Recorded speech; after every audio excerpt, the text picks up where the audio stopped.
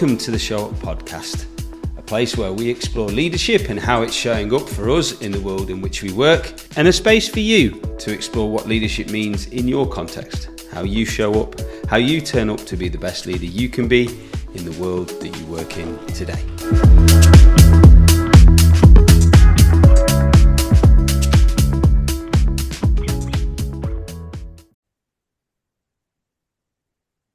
Welcome everyone to this week's episode of the Show Up podcast that starts very quickly with a kind of concept. Well, we've had about a 20-minute conversation about this subject before we've even started. So we'll probably replicate some of it there. But what I picked up from that is why the subject of mental health is important to us in the workplace. And where we're going to go today is maybe start to explore some of the barriers that get in the way from people successfully balancing their mental health in the workplace.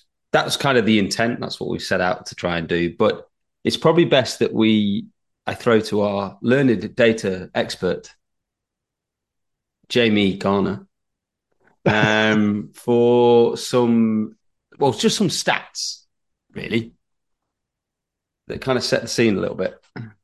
Thank you, Graham. It's lovely to see you. Some data for us, Jamie. Make sense of some data. Make sense of some data. No pressure. What I'll do is I'll read out some stats, and then I think we can make some sense of data. It's much better when you make sense with friends. Look at that, globalizing the problem. Well done, my friend. Beautiful. Expert modeling. Absolutely. Collaboration is all it's about. So some recent stats, and I was fascinated by this. There's a series of stories for anybody who reads the UK Times newspaper, but it's in a lot of other publications as well, that are a rather alarming increase particularly in young professionals or people just entering the workforce. That a recent survey by an outfit called Unmind found that 56% of 16 to 24-year-olds said that they needed time off because of stress, anxiety, and depression. And in the professional workforce between ages 45 and 54, the number then drops to 33% and only 12% amongst over 55s.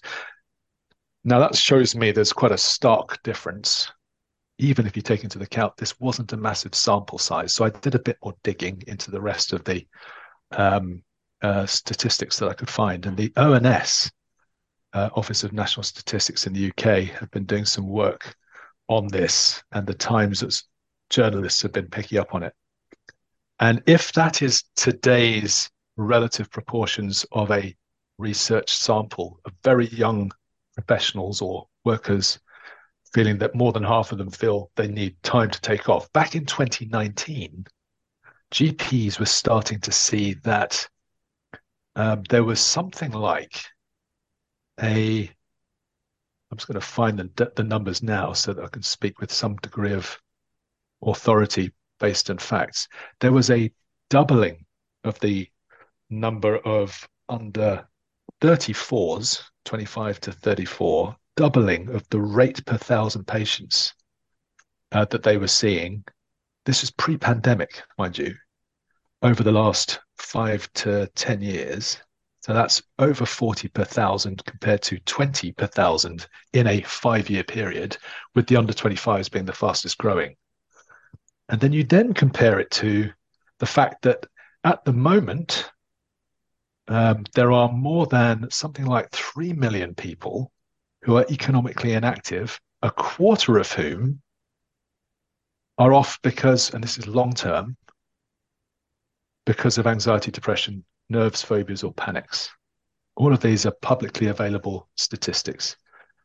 And this is at a time when you and I and everybody listening to this has probably got more access to information, guidance, support, and advice about how to manage, self-regulate, deal with workplace pressures, stress, physical, mental welfare than at any time in history, because it's better researched, it's more available.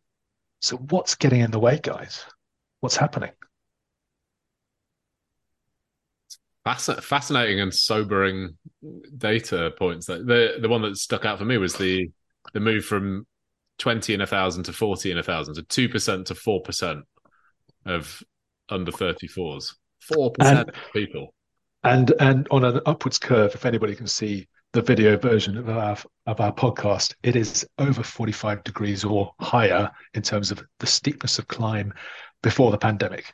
And that's before very traumatic seismic shifts in society have been experienced, and what we have also discussed, the unsettling and sort of rather complex and unknown impacts of virtual and hybrid working, which is now much more the norm than has ever been the case.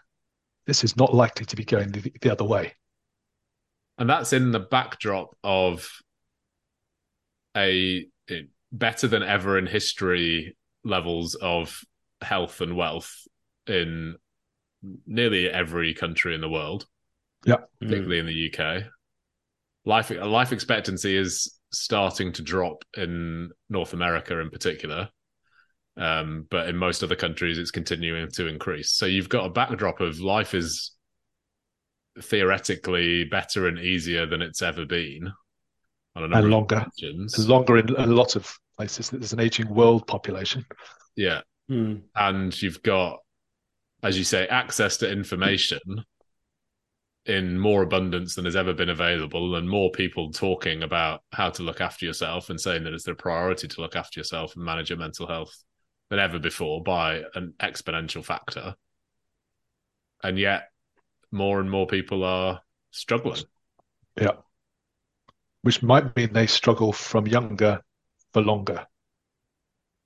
Yeah. If you roll forward the natural conclusions of this, if I'm suffering as I enter the workforce to the point where roughly half of the population surveyed, it was low numbers of thousands in that first bit of research, but if that is indicative of, if that's indicative of the entry point workforce, and that they might have a working life which goes well into their 60s by the time they get there, maybe even the 70s, given the likelihood of physical health allowing them to work longer, and the fact that nobody can afford the pensions for anybody retiring in their 50s or 60s now, we've got a possibility that at least a quarter, maybe more than that, end up going off on long-term sickness dependency as a result of that mental health stuff, in a world where there's so much access to information about how to manage that. That's rather extraordinary set of rather conflicting dynamics. There's something in this which doesn't quite make sense as we try and make sense of it. Graham, you're the behavioural change guy. Yeah, that's why I'm staying so quiet, because my brain's running through a million different possible things. The big questions that are coming up for me at first are things like, well, what is it that we have culturally paid attention to that has led to both positive and negative consequences from those intended actions? That's the first thing that comes up for me, because, as you know, anytime someone makes an intervention with someone, whether it's a teacher, whether it's a mentor, whether it's a boss, a leader, a loved one, in those circumstances, there are two ways that people tend to respond to what's given when they don't know. They either lean towards it or they move away from it pretty quickly. And that's in simple language, right?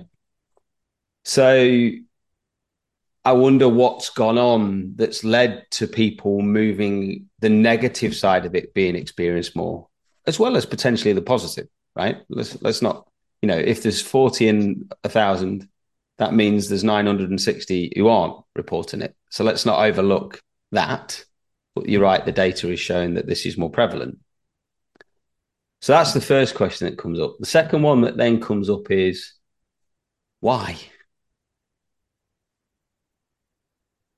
What outside of people is driving us to respond like this? I've had mental health challenges myself. I'm sure we can all remember times when we each have had them too. And in some way, we've been able to move forwards somehow. Is it because we access the resources and use them? Is it because just someone gave us a chance when we didn't think we had it? I don't know. Lots of questions going through my head, chaps. What questions are going through yours? It's interesting you should refer to I love well, it's not necessarily all bleak. What can we learn from the fact that there are 960 in 1,000 who haven't yet reported it or don't need to report it because they don't feel it? Some of my work in the past with specific focus on workforce analytics has always revealed that there's a buffer zone of those who actually probably would report it if they got round to it, or just have a stiff upper lip attitude to, I'm not physically falling over yet, so I won't go to the GP. So I think the 40 in 1,000 is probably likely to be higher, but it's not going to be multiples of that, I suspect. But there is therefore a very significant proportion of the population that we could look at and learn from what's going on for them that's different. So that's the positives. I like that. I like the fact that you've then introduced what is going on outside. What are the environmental influences or the context influences that could be creating conditions that explain some of the why. And then you've touched on what's going on inside these people, how much they know about themselves that helps them in those moments where it's getting really tough, that allow them to either start to cope with, deal with, find a way through, or actually inspire them to seek help. I think there's that layer as well. And some of the basic thinking and some of the inspiration behind a lot of the adult development or vertical development we've touched on in the past, the theories that underpin the practices we're now starting to use with clients. That came from studies of people who were experiencing dramatic and traumatic physical challenges, who then found it within themselves to change or didn't. And the explorations around that. So I think those three factors are really interesting. Quite what the externals could be boiled down to right now, there's a list as long as my arm of things that have been happening over the last decade or more that I think could or should be added to the list. It's been increasing the pace of change in society and life with the introduction of internet, social media, and now with AI.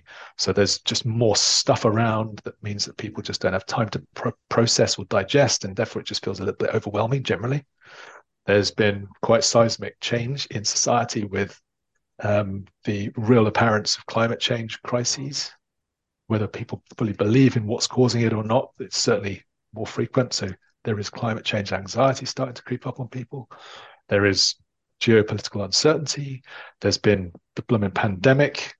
There's now a vastly different working environment. The list goes on. I mean, it is extraordinary. Derry? Yeah, for me, I agree with a lot of that, although I suspect we could have an interesting debate about climate change at some point. That would be a massive distraction. I certainly agree with climate change anxiety as a massive problem for young people, huge problem for young people. I've seen surveys that rate extraordinary stats of 50% of people believe Earth would be better off without humanity, which is essentially a fundamentally anti-human stance, but it's what people have been led to believe by what they've been told. Anyway, what I'm sitting here thinking is there's a really interesting thing for me of this 40 in 1,000 people versus 20 not many years ago, and it probably more than that now. And Jamie, as you say, probably more people who aren't openly acknowledging that or seeking help. There's a question for me of why have they got to that point? Like all of the things that have driven them to that point where they basically are saying, I can't cope with life in the way that it's set up for me. But then also, why are they not getting themselves out of it? And that's where this surfeit of information and things comes into me of actually the fundamental difficulty of trying to do things differently, even though you know what you're supposed to be doing. And I think everybody listening to this can probably think about a time in the very recent past where they tried to do something differently. They tried to introduce a new habit or break an old habit and found that incredibly difficult. And it's not because they don't know what to do. The obesity crisis in the Western world is not because there's a lack of information about what healthy eating consists of. It's because if you have food addiction, which is very personal to me because it's one of the things that I battle with, if you have food addiction, it's incredibly difficult to break that and make better choices on a consistent basis. If you're trying to look after yourself in a work environment, it's incredibly difficult to put the habits in place to do that. So there's there's clearly a bunch of things that are driving people to that place of saying, I need some help. There's a bunch of things that I think are making it easier for people to say, I need some help, for better or worse. And you could say, well, it's great that all these people are seeking help, and before they would have just ended up bottling things up in some mess later in life. Or you could say, as some people do, that people need to just toughen up and deal with things. And in my day, everyone just got on with it and didn't complain so much. And that level of stoicism, which verges on denial at times. So there's why people stuck in there. And then there's like, well, actually, everybody objectively knows what they're supposed to do. They can look up the data on how to look after themselves and the habits that inform that quite easily, but it's really, really difficult to actually instill those behavior changes. It's a complicated thing to solve. It is. You mentioned something there, Derry, that has just brought back a little insight. I'm going to put it on screen and we'll talk through it, but I'd be interested to see your chat's reactions, because it's a little model that proposes how beliefs are installed. And for me, there's an element of people believing they're having a mental health challenge or believing that they're experiencing something. And I'll go on to a perspective you could take on this in a second. But here's a little model about how beliefs are installed. And what it proposes is that the first thing someone has to have is rapport with the person giving them the belief, or the body entity, whatever it is that they listen to that gives them that belief. The next thing is that they have to trust the person's authority. So has that person got authority to give that information and insight? And then the final part is that the person listening or having that belief installed has to suspend their critical analysis. And there's a statement that comes with this, that once the unconscious has accepted something as a fact, whether it is true or not, it will work upon it with equal efficiency. So a bit of confirmation bias type stuff coming in there. But when I look at it in the context of a developing brain, there are so many unknowns for people at the age of 18, the age of 25, right? But how many times have we seen that youngster who thinks they know everything at that age? And then the part of the brain where our emotional reaction is doesn't have words to it. So you have to find the words to describe the emotion you're feeling. So if they're feeling stress from not knowing what to do in a situation, and someone says, well, you're experiencing a mental health challenge,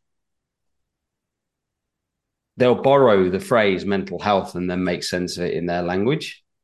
If that person's had a mental health challenge, we see these celebrities come on that they disappear for 4 years and suddenly then write a book and they talk about where their journey's been, which is great and honest and wonderful.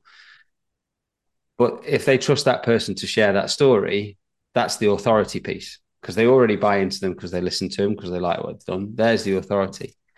And if they don't have that ability to then go and critically analyze what they've heard, is it actually a mental health crisis? The person will believe they're having a mental health crisis. Now, I'm not saying people aren't having mental health crises. I'm saying that flow in the lack of knowledge that someone might have who is younger is very easy to then adopt to describe the circumstances they feel in. And I wonder if earlier generations never had more critical analysis skills or more invitation to challenge or think about what they're hearing and question it. So beliefs were less tightly held onto if they were installed with them. I share that with you, Chuck. Maybe the messages they were getting were just different. I'm really struck by the rapport and authority, the first two blocks on that you had, because that says to me, and brains develop up until about the age of 25. So people talk about children, but actually young adults are highly susceptible to these kinds of influences. And there are a number of different people that you trust who have the rapport with you and have authority, whether that's your parents or carers as you're growing up, your teachers, early colleagues, early bosses, etc., etc. And if you are getting the messages, or rather, I think if you're the critical analysis step is dependent on the framework that you've been given through which to analyze the world. So if that framework, for example, includes the planet is going to explode in 50 years because we're entering the boiling phase of climate change, as the UN would tell us, then if that's what the messaging that you've been fed right through your youth, you don't have the ability to critically analyze beyond that, because it's like being raised in a heavily religious family where you're told this is the framework through which you will analyze the world, or an atheist family. It doesn't really matter what the messages were. You're given a framework that provides the basis for your critical analysis, and we all use those frameworks all the time to simplify the world and make sense of it. And maybe it's not that previous generations had better skills for critical analysis. Maybe it's just that the message they were given was, you work hard, you don't complain, you get on with it, and that's the way that you live a good life. I always find, like, with the development of products, the new iPhone launched yesterday. The response to it has been generally been quite mooted. And I posed the question to some friends. I said, well, what more do we need in the phone? We've got enough megapixels, we've got enough speed, we've got enough memory, we've got all the functionality. Why are we pre-programmed to expect bigger, better, faster, stronger every single time something new comes? What pressure does that feed into people's system? Because you're establishing a belief that everything needs to be bigger, better, faster, stronger for you to want it. And I wonder for me, that I feel like that's a strong contributor to people's inability to be able to cope with stagnation or deflation, or it not being ideal, it taking longer. And I think that's an unintended consequence of, the developing business model in this world. So is this as simple as like the information overload, which we've referenced a few times, and the nature with which that is presented to people is driving unrealistic expectations, and there's many much blame been laid at the door of social media for unrealistic expectations, and just maybe part of this is just when the rubber hits the road in the reality of life, and life is generally tough. If you're not expecting that, and you've been raised with a critical analysis framework which says, well, if I find life tough, I've got a mental health problem, that's what you naturally conclude. That's certainly one system that could exist. It was. Like we joked about it earlier, didn't we? The pressure of boards for businesses to do better. And what's the cascade of behavior that comes down from that? Board tells, chairman, executive committee, do better. We're not hitting the things that we've decided we want because we've come off of a lifetime of growth. The chairman, in a moment of anxiety, let's say, about salary, salary security and all those things, is like, well, I've got to do it because otherwise I'm going to lose my job, and I don't want to lose my job. So that's immediately tension inside the leader, which we know from previous conversations cascades to leadership across the whole organization. So suddenly you've set a whole organizational behavior of, we're not good enough, we need to get better, no matter what the market tells us. And then you're at the bottom of the food chain as someone who's a first-time leader or being responsible for certain elements. And all you can feel is that weight of pressure from the whole business because a board said, make it better. Well, one slight build and a nuance on it, because it doesn't really even start with the board. It might visibly start with the board. It starts from where the capital comes from that has been lent to the business to be what it is. And that's, where are the shareholders' motivations for this? And that's, are they public shareholders? Are they private equity shareholders? Is this family run? Is it a generational thing? Because that then is what the board is looking at, balancing the interests of shareholder return, whatever type of shareholder it is, and the ability to execute in an ethical, sustainable way, and make sure that they've got the right leaders to do it. the board doesn't necessarily say we've got to grow at 20% a year. The shareholders will be saying to them, we're going to take our shareholding out, leaving you exposed if you don't give me a 12, 14, 18% return on equity. So they go, okay, fine. Is that realistic? Okay, well, we know that that's what we're hearing from all our shareholders. That's the sort of entry level. We've now got to make sure the executive team produce plans to show us how they're going to achieve it. Sometimes the board itself, and I'm thinking of an example of BT in the UK, British Telecom, when Philip Jansen took on the role of chief executive, having left WorldPay, I think it's maybe 4 or 5 years ago now, kind of classic 5-year cycle of a CEO, maybe a little bit longer. After a year or so, he set out his stall that he was going to write not a 3-year or 5-year strategy, he was going to do a 2030 strategy. And he actually made a point to the board. We're going to let shareholders go who are not interested in investing in us for a shorter time horizon than the strategy is laid out. We've got to have those tough conversations because this is not a 3-year cycle business. This is a infrastructure play. This is a long-term transformation, and it's a long-term part of society. So I think that's, if we go one step beyond that, it's where's the capital coming from? What's the influence of the capital on the board's responsibility to make sure that there are good plans in place? But then everything else you've described thereafter, I totally agree with. It flows all downhill. It flows all downhill. And I think if we kind of bring this and ground it into the topic that we normally talk about, as that flows downhill, pressure returns, and now this awareness of what's going on in our society, our environment, and indeed in a leader's team as a microcosm of that. What does an emerging leader, a youngish leader, therefore need to be capable of, need to start appreciating to help them manage and balance this? Because guess what? They're also a part of that population that's feeling the pressure and probably could be on that, in that environment, somebody who's already feeling that sense of, oh my God, can I cope? So what do we think they need to be starting to be able to do?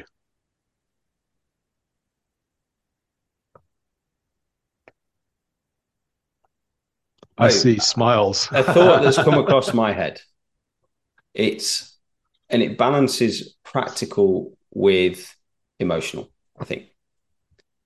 You can roughly break up our day into 3 parts, right? It's 24 hours long. There's 8 hours sleeping, 8 hours working, 8 hours humanizing.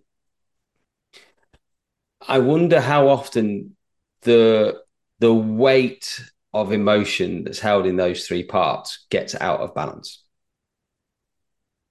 So the 8 hours at work feels like 16 hours work because it bleeds into the 8 hours of humanizing, and the sleep is poor, so you don't get enough sleep. So I wonder whether sort of trying to rebalance around that might be helpful for people, where they can start to say, okay, work stays at work. It's not all of life, it's part of life. And start to appreciate the self a little bit more in those 8 hours of humanizing and the 8 hours of sleeping, which are all regenerative practices. I wonder if that's a starting point. And I think, Greg, hearing you say that, there's sort of a level above that for me, which is at the foundation. What you're saying is they need to look after themselves so that they can support their team first and foremost. If they're feeling that weight of pressure, I like that Jamie has essentially laid the blame for the mental health crisis at the feet of Larry Fink and BlackRock and Vanguard, etc. Which is probably not far wrong, to be fair. And as he's listening, Larry, we're coming after you. Next episode, you're welcome to come on as a guest, Larry, and we can discuss this. Yeah. And what are you going to do to solve this thing? But yeah, so I think fundamentally, like, there's they look after themselves, but then that, brings us back to what we were talking about earlier, that actually that looking after yourself isn't necessarily straightforward. And even though you know what you're supposed to be doing, when you're feeling that weight of pressure in your work environment, it's pretty hard to do that. And I can totally understand why some people say, like, in that flood of pressure coming down the business to them as a young leader, they say, do you know what? I'm not handling this. I can't handle it. And they realize there's an option, not necessarily that they're consciously taking that option, but there's an option of saying I can't handle it and getting some relief from it. Yeah. And not in their best interest, because it's not in anybody's best interest to be signed off long-term sick. That, as a human being, that is it's not healthy, bad place to end up. Like, I'd agree with a hard hole to dig yourself out of. Like, one of the patterns, I don't know if you chaps have ever seen it. It's very prominent today, where if people don't like, or they say they don't like something, they'll tell you they don't like it. But what I noticed that comes with that is two possible responses. They genuinely don't like it. Fair cop. Their experience tells them that's not the way I like to deal with it. It's not where it comes from. But I see more times than not people saying they don't like it as a defense mechanism for actually saying, I don't understand it. So I'm not going to go and put the effort in, or the pain or the hard yards to go and make sense of it. Like used to happen. It's very quick to dismiss. Keyboard warriors can quickly say, I don't like you on social media, rather than going and saying, well, actually, what I don't like is this in me, and you're modeling that. So as people start to recognize the challenge, I wonder how much discernment people make between they're actually saying they're putting their own defense mechanism up as a protection net for themselves, rather than owning the responsibility for what part they've brought to the party and the contribution they've made that's got them to where they are today. Did that make any sense? I think, are you talking essentially in 15 commitments language of taking radical responsibility? Yes, that's what I'm talking about, Derry. Thank you. Getting above the line, taking responsibility for the part they've played in getting to that situation. Yes. And actually, therefore, the conscious mindset is to take responsibility for getting out of that situation in some way. Yeah. Yes, that is exactly what I'm saying. Thank you for remembering radical responsibility, because that is exactly the term. Because people say they take responsibility, but it's never radical. And they will dismiss it to protect themselves, rather than dismissing because they just don't agree with it. Yeah. I was thinking of that chapter, funnily enough, as you said that, Derry. And I was thinking there's an element of this which is also understanding a little bit about boundaries. So radical responsibility, to understand where you're at, what your frame is. We talked about frames, what your context is, and then be aware that there might be a frame and a context in the people that you're leading, in the context of this feeling of stress, overwhelm, and pressure. And then the radical responsibility to make sure that you are comfortable that you don't need to either have all the answers, know what the right thing to do for somebody else might actually be, or save everybody. But you've got to make sure you know how to put your own oxygen mask on, so that you can do your best as a leader to help to translate the world for your team. And that translation of the world for their team is to help them become more conscious about where they're at, where their context is, where their frame is, what their state of physical health is. And if you can, help them distill and translate advice that might be available in their company, that's available that you're aware of in research or self-help stuff outside. Make space for these kinds of things to be discussed without fear of judgment. Know that it's possibly happening, even if you don't necessarily see all the evidence for it, as well as a leader, when you feel that you're struggling to translate, seek help in the translation so that you can be part of that helpful systemic process. That's the kind of radical responsibility expanded in my mind, because there's a bit that you can control as a leader in all of that, and that's what you do as part of that system and how you show up. But you can't save everybody else, and you've got to know where your limitations are.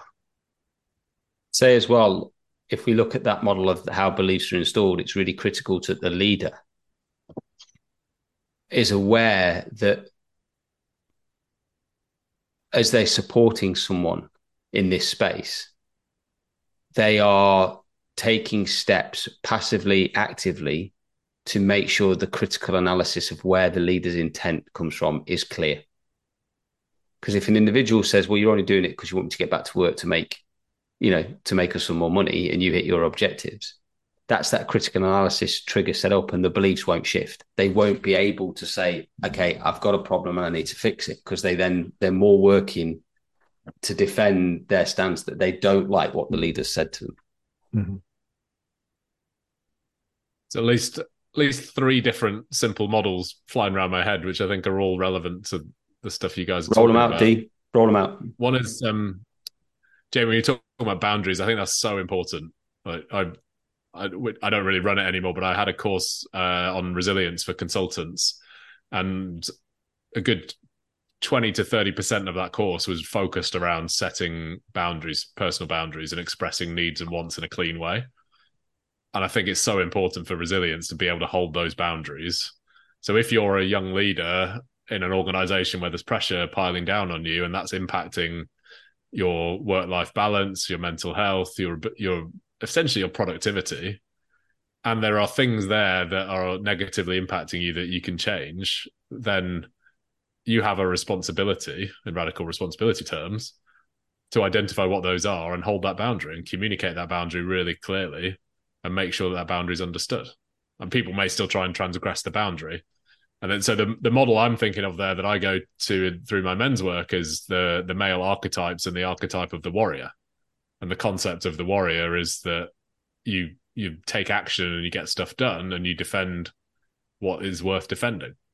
And that can be a difficult stance to take for some people when they haven't been used to holding a boundary like that. So and then Jamie, hearing you talking about that, I was thinking there's your personal boundaries as a young leader, but you've also got to take responsibility for the boundaries around the team. And that's a balance to strike so that you're not rescuing them. So you've got that model around boundaries and the warrior archetype, which I really love. I'm starting to kind of look into that side of things a lot more at the moment and writing about it on my personal blog. And I think it's fascinating stuff. You've then got this concept of rescuer, which takes me to the drama triangle, which I suspect we've mentioned before on the podcast. But for if those we haven't, I'm surprised if we haven't. I'd be blown away. I'm sure we have at some point. But for those of you not familiar with it, essentially the drama triangle says that there are three behavior patterns that people fall into in any dysfunctional interaction. One is the victim, one is the perpetrator, and one is the rescuer or the hero.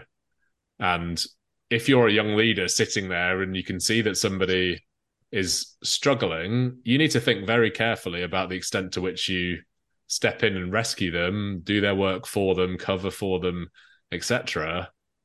To think really carefully about whether you're getting sucked into a drama triangle type relationship where there's some boss or the company itself or the external environment that is being pushed into the perpetrator, that person is blaming for all of their woes and that they're slipping into victim mindset.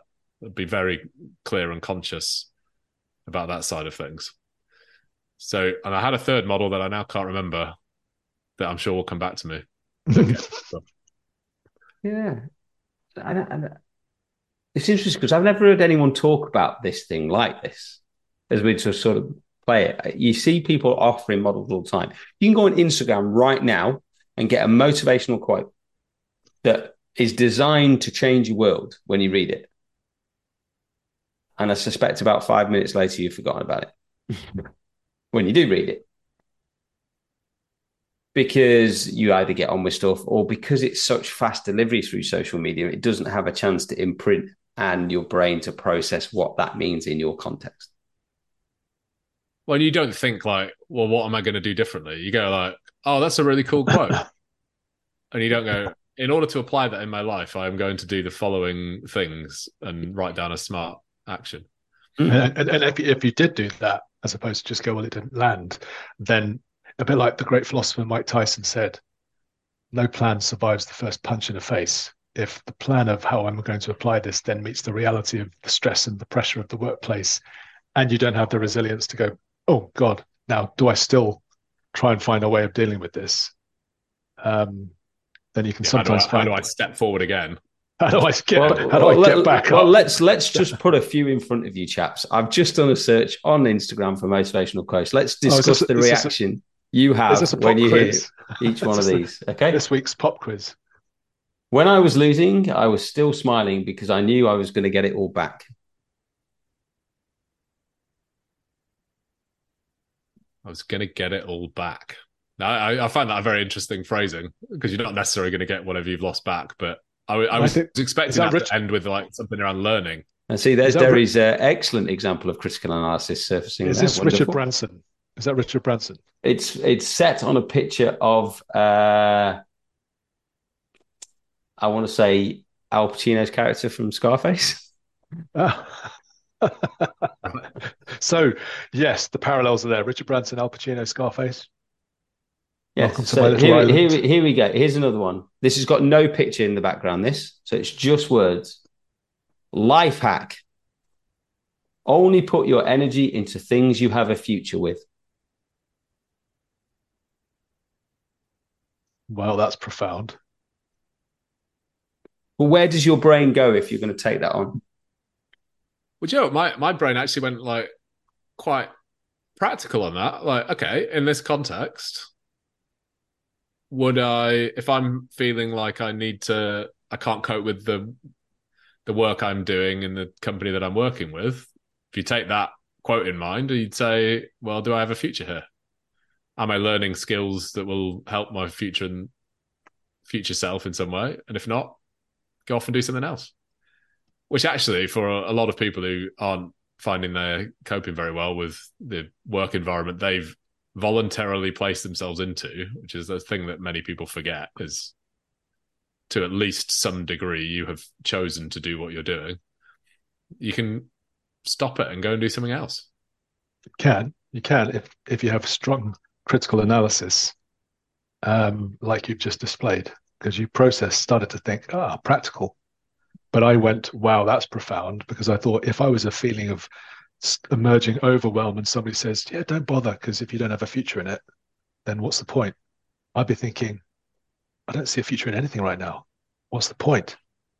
It could actually tip me into a deeper and faster spiral, which is totally the opposite intent of the motivational statement. Yeah, because none of these have a mechanism by which you can contact the person who's written them or posted them to help you if you end up in a place and reading them. No ability to get assistance with the translation. No, none whatsoever. Yeah, it made me think of the recent trend around quiet quitting as well, which is, I think, related to what we're talking about, where people basically just slowly stop working. Yeah. And they don't quit. They don't want to come off payroll, but they just slowly stop working until such point as they get found out. And often they're working on side hustles, etc., on the side. But for I would bet that a subset of the people who are off on long-term sick are actually quiet quitting and doing other stuff and keeping. That was one of the. If we roll the clock back nearly an hour, one of the subtext in part of the research was that there was a suspicion that quite a significant number of those who've gone long-term sick with anxiety, phobias, and the rest weren't actually not working. They were doing something else. Weren't not working. Yeah, they were just working on something else or for someone else. And I've got a final one for you chaps, because thank you for having the rapport that we have and the authority to trust me to be able to navigate to Instagram quick enough. There's a big assumption there. Yeah. But you demonstrated it all because you all actually critically analysed, so you got to the third stage. In the context of what we're talking about, your silence will protect you. Mm. Your silence will protect you. Keep your head down. I'm reminded of a quote I read yesterday, actually, which was the only alternative to being bright is silence.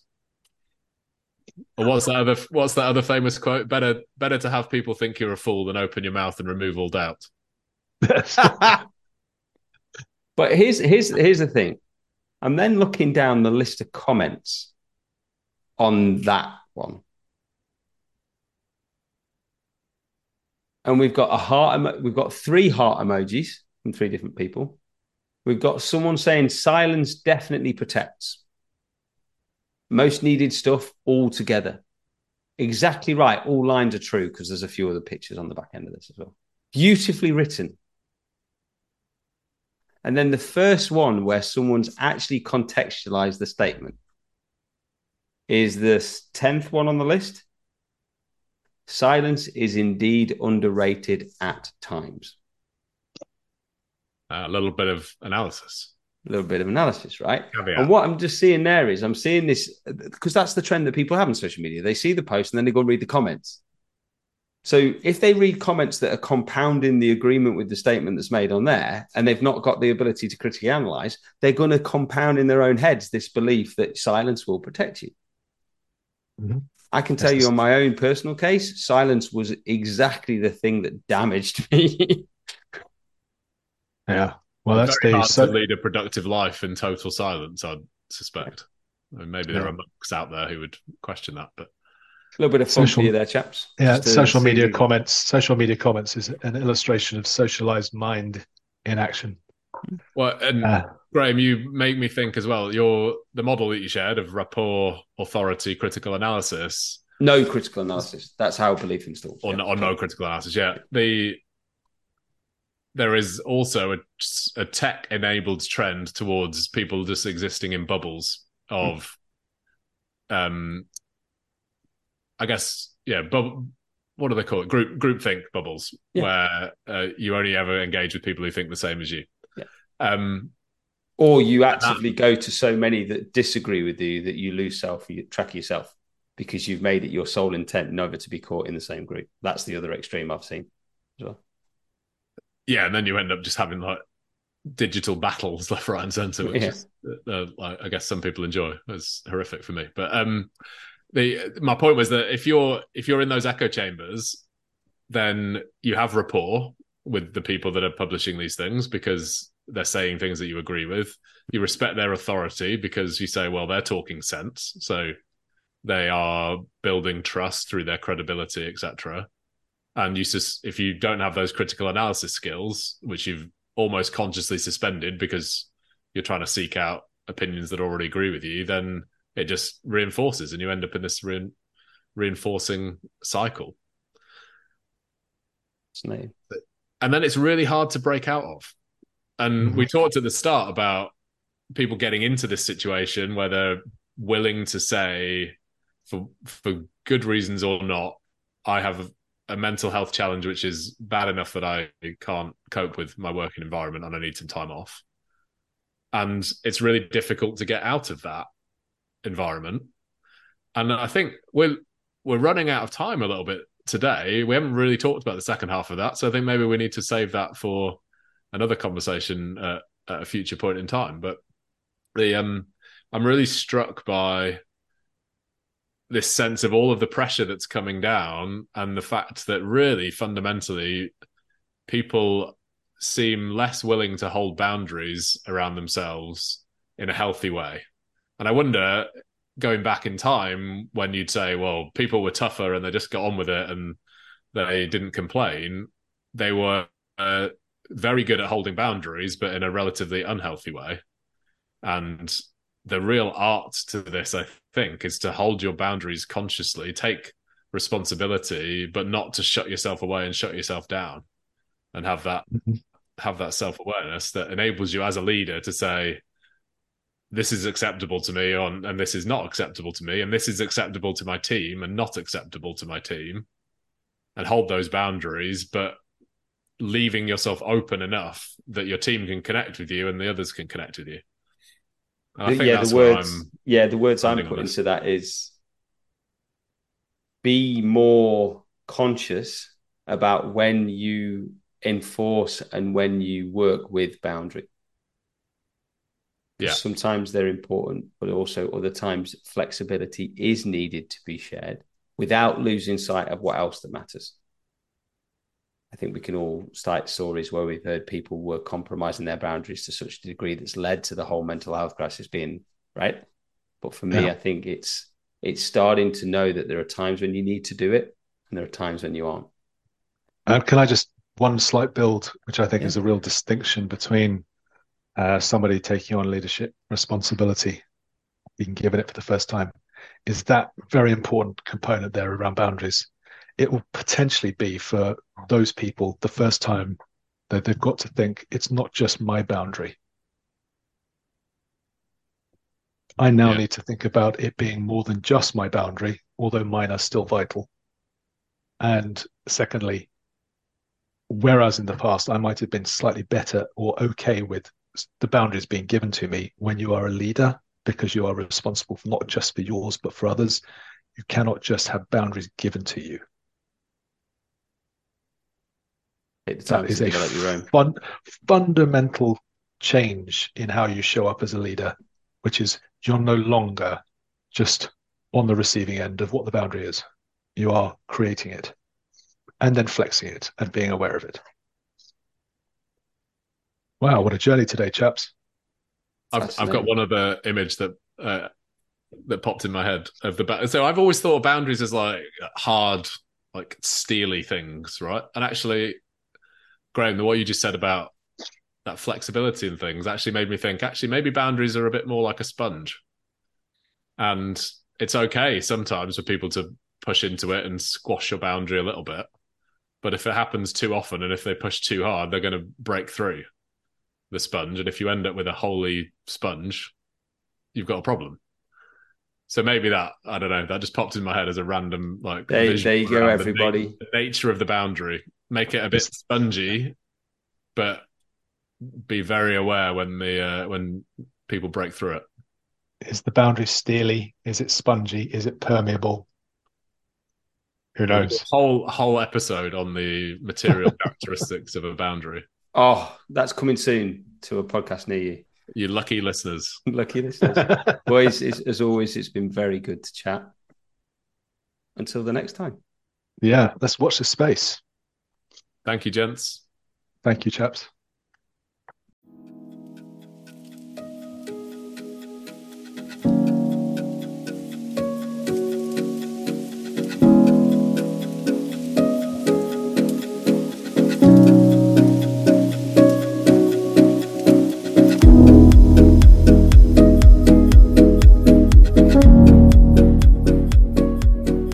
Find any of the subjects we cover in this podcast spark inspiration, curiosity, or concern within you, do drop us a line. Details are in the comments below, and we'll be happily there to listen and see how we can offer the best support for you.